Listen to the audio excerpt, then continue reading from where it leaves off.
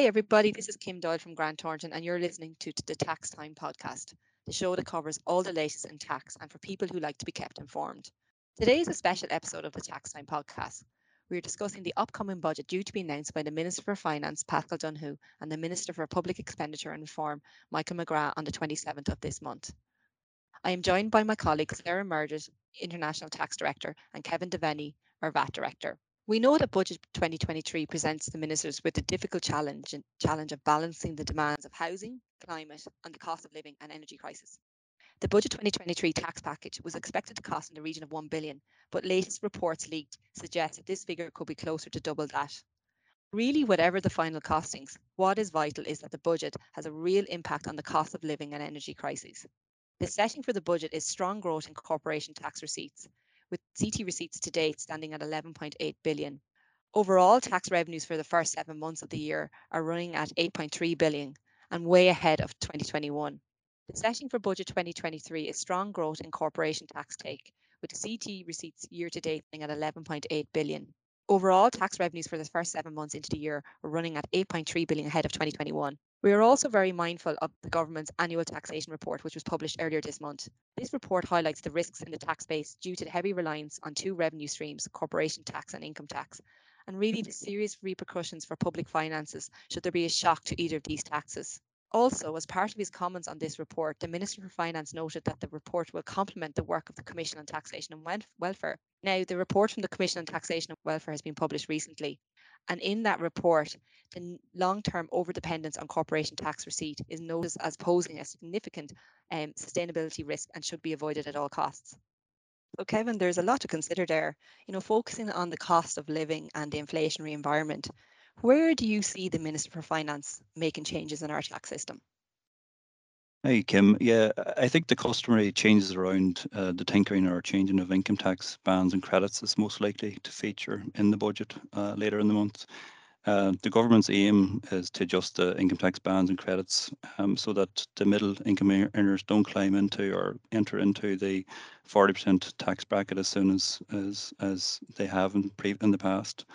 In previous budgets, the band's been increased by roughly 1,000 to 1,500 euro, and personal tax credits have been adjusted, and POE credits have adjusted by about 100 euro. If you were to look at the leaks in the media recently, the adjustments may go as high as 2,500, which is higher than usual, and the credits remain or will be adjusted by about 100 euro each. There's been also some inklings around suggestions that the USC rate bands will be increased so as to lower the amount of USC that individuals will pay. There's been a lot of talk recently around a 30% income tax rate, but there's been some political pushback on that. But recent reports from the Taoiseach's office would suggest that it's still on the table. Just on the recent Commission on Taxation and Welfare report, that's quiet, or it's silent on a possible 30% income tax rate, but they would be focused more on broadening the income tax base over the medium to long term. And Kevin, is there anything that could be done to tackle the energy crisis, do you think? Yeah, Kim, it's something it's on everyone's mind. It's affecting everyone. The rising cost of electricity and gas. In the past, the government have obviously introduced or applied the 9% VAT rate to the supplies of electricity and gas, but that provision is due to expire on the 31st of October 2022. So the natural thing for the minister to do is to extend that out. There's been also a lot of discussion in the media around increasing energy tax credits, and it's anticipated that individuals and business will benefit from credits. There's been suggestion there's up to three credits of 200 euro each, maybe coming down the tracks. There's also been some suggestions that grants will be made available for energy efficient products. And obviously there's been changes at a European level on the VAT rates that can be applied to certain energy efficient products like solar panels. So reducing the VAT rate there may also help the end consumer. The one thing the government have to bear in mind is that there has been, or there may be a shortfall in carbon tax revenue because of the gradual phasing out of fossil fuels. So the government will need to bear that in mind, and also be cognizant of previous commitments that they've made to increasing carbon taxes out to 2020, 2030. So it really is a balancing act there for the government.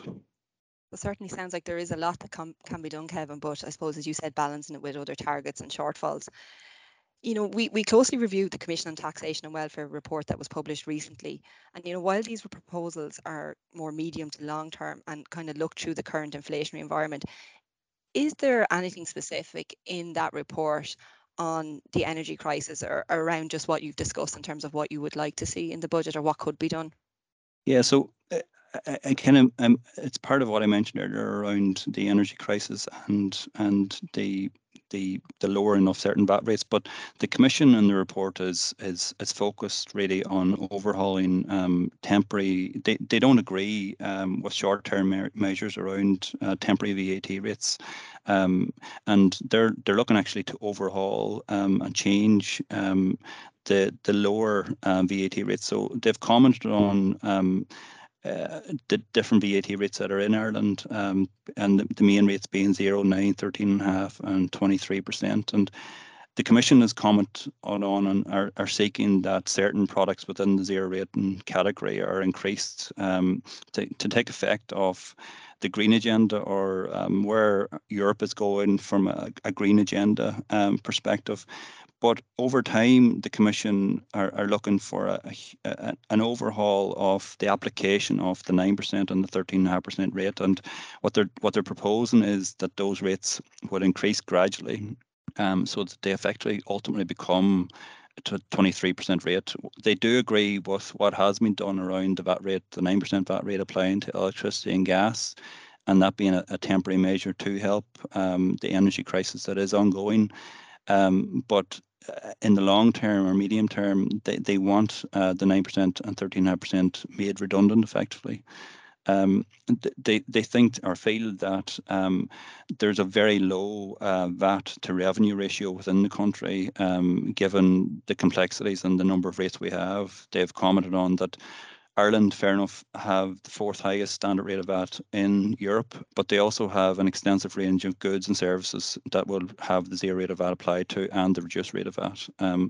So they're looking for effectively, in a nutshell, for the 9% and 13.5% rate to over time be phased out, while also kind of commenting on that the changing of those rates has to be cognizant of the green agenda. Certainly a lot to consider there, Kevin, and a lot of proposals, be it what we might see in the budget in terms of short-term responses to the cost of living and energy crisis, and then maybe more long-term, as you said, in the Commission on Taxation report. Sarah, if I may move to you, I suppose, hi Sarah, firstly. On a slightly different topic, I suppose looking at corporation tax receipts, and what's very fresh in my mind is the warnings recently in the government's annual taxation report. I suppose, considering all that, how do you see corporate tax policy supporting Ireland's competitive position on the international stage? Hi, Kim. Yeah, and thanks for that. And yeah, I think, as you say, we definitely have seen a surge in corporate tax receipts over the past number of years. Corporate tax now represents 19% of the total tax revenue, so it is the third largest tax head. And just to put a bit of colour in the numbers, when you look back to the past, in 2009, our corporate tax take was 3.8 billion, whereas in 2021, we were hitting 15.3 billion, so really significant increase. And then we move on to 2022, and for the first 8 months of the year, we're at 11.8 billion, so 4.8 billion ahead of the same period in 2021. So it has really been kind of a stark increase in where we were historically to where we are now in terms of the corporate tax take. And I think another really important point to flag or to highlight is the concentration of receipts emanating from the FDI sector. And the Commission report really flagged that we shouldn't be relying on, a small cohort of taxpayers out the FDI sector as being a sustainable means of funding the public expenditure into the future. So there are the risks of volatility. So we're vulnerable to shifts in the international tax landscape, changes in corporate tax strategy, or a future downturn either at macro or industry level. And just picking up on the concentration of the corporate tax receipts. So multinationals account for 80% of the corporate tax receipts in 2021. And And in terms of the 10 largest corporate taxpayers, they accounted for 53%. So it is a really small number that's kind of driving the increase in that tax take. What does it mean for the budget and the Department of Finance? I think it really shows that it's so critical for Ireland to remain an attractive jurisdiction for FDI. I think tax is only one of the levers that's used to attract and retain this. So I think the overall infrastructure and talent pool are also key to supporting that sector. And on the corporate tax side, there's also uncertainty around the move to the minimum tax rate and the introduction of Pillar 1 and Pillar 2 changes. So we would certainly welcome certainty around the future changes, acknowledging that these changes must be agreed at an international level. So I think it's fair to say the tax regime has really contributed to the attraction of FDI to Ireland, but it isn't just the tax rate. It's the long-lasting commitment to provide a stable, clear, rules-based business environment, and that's really what we want to see in the budget and finance bill. Thanks for that, Sarah. I know myself, when we were looking at the annual tax report there a few weeks back from government, it certainly highlighted the positive CT funds coming into the exchequer, but also then I suppose the over reliance, and you've highlighted there kind of outside of the rates, there's other areas that we need to focus on as well in terms of remaining attractive as an FDI location. We've seen a lot in recent budgets, kind of more like tweaks that have been made to this regime. And I know we are all working closely with many clients, who claim the R&D tax credit regime. But really, is there more needed, or has there been enough done in recent budgets, do you think? Yeah, I think at the outset, I'd just like to say the R&D tax credit, I think it's a really important foundation. It plays an important role in the tax system and does encourage a strong innovation culture across the economy. And when you look at the claimants and the statistics around it, it typically is claimed by kind of foreign-owned multinational large corporates as opposed to the SME sector. So I definitely do think there's an improvements and enhancements that can be made to encourage SMEs to claim it and make it kind of more administratively straightforward to make the claims. So what we would like to see as part of, budget and finance bill changes would be around potentially bringing in a pre-approval process whereby SMEs can get assurances from revenue that, the activities do qualify and the kind of costs that should be pulled into the claim. We'd also like to see a year one refund for SMEs. So currently the tax credit where you're in a loss-making scenario, the cash is spread over a 3-year period. And given that these kind of startups and R&D intensive businesses typically make losses for the initial number of years, we would like to see that refund being expedited to year one to really provide a strong support and cash flow to those early stage R&D intensive businesses. Another change we would like to see, and this is probably less for the SME sector, more for the larger groups, is in tandem with Pillar 2 coming in to make it a qualified regime and credit. We would like to see it being tweaked such that it is a refundable tax credit as opposed to the offset against corporate tax, just to kind of preserve the benefits of it in tandem with these new rules that will come in. And then one final area that we would recommend is trying to align the R&D tax credit with R&D grants and funding. There currently is some guidance for small R&D claims where you're claiming certain R&D grants that revenue have provided assurances that they won't look at the science test. We think there's further room for improvement in that area, and it's something we would like to see brought in. Lots more, Sarah, certainly needed in the space of the R&D tax credit regime. And moving back then to the Commission on Taxation and Welfare report that was published recently and that we've all looked at closely. Sarah, if I might stick with you, please. Are any of the proposals, or do any of the proposals, in that report stand out to you as they relate to businesses? Yeah, there's a couple that I might touch on. The first is probably around share schemes. I think there's a general view within the economy that we really lack a fit for purpose share scheme that can be used to successfully attract and retain talent. And that is a gap in our system. Keep was brought in a number of years ago, but the uptake has been really low due to really onerous conditions around it. The report you spoke about refers to keeping broadened.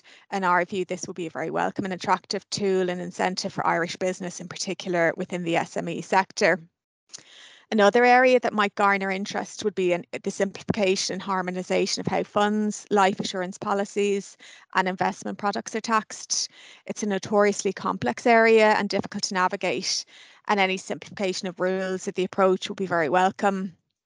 And finally, there's been a lot of talk around a review of the IREF regime, which is within the fund space where they hold property, and the tax take that's kind of been that the Exchequer has received in respect of these funds.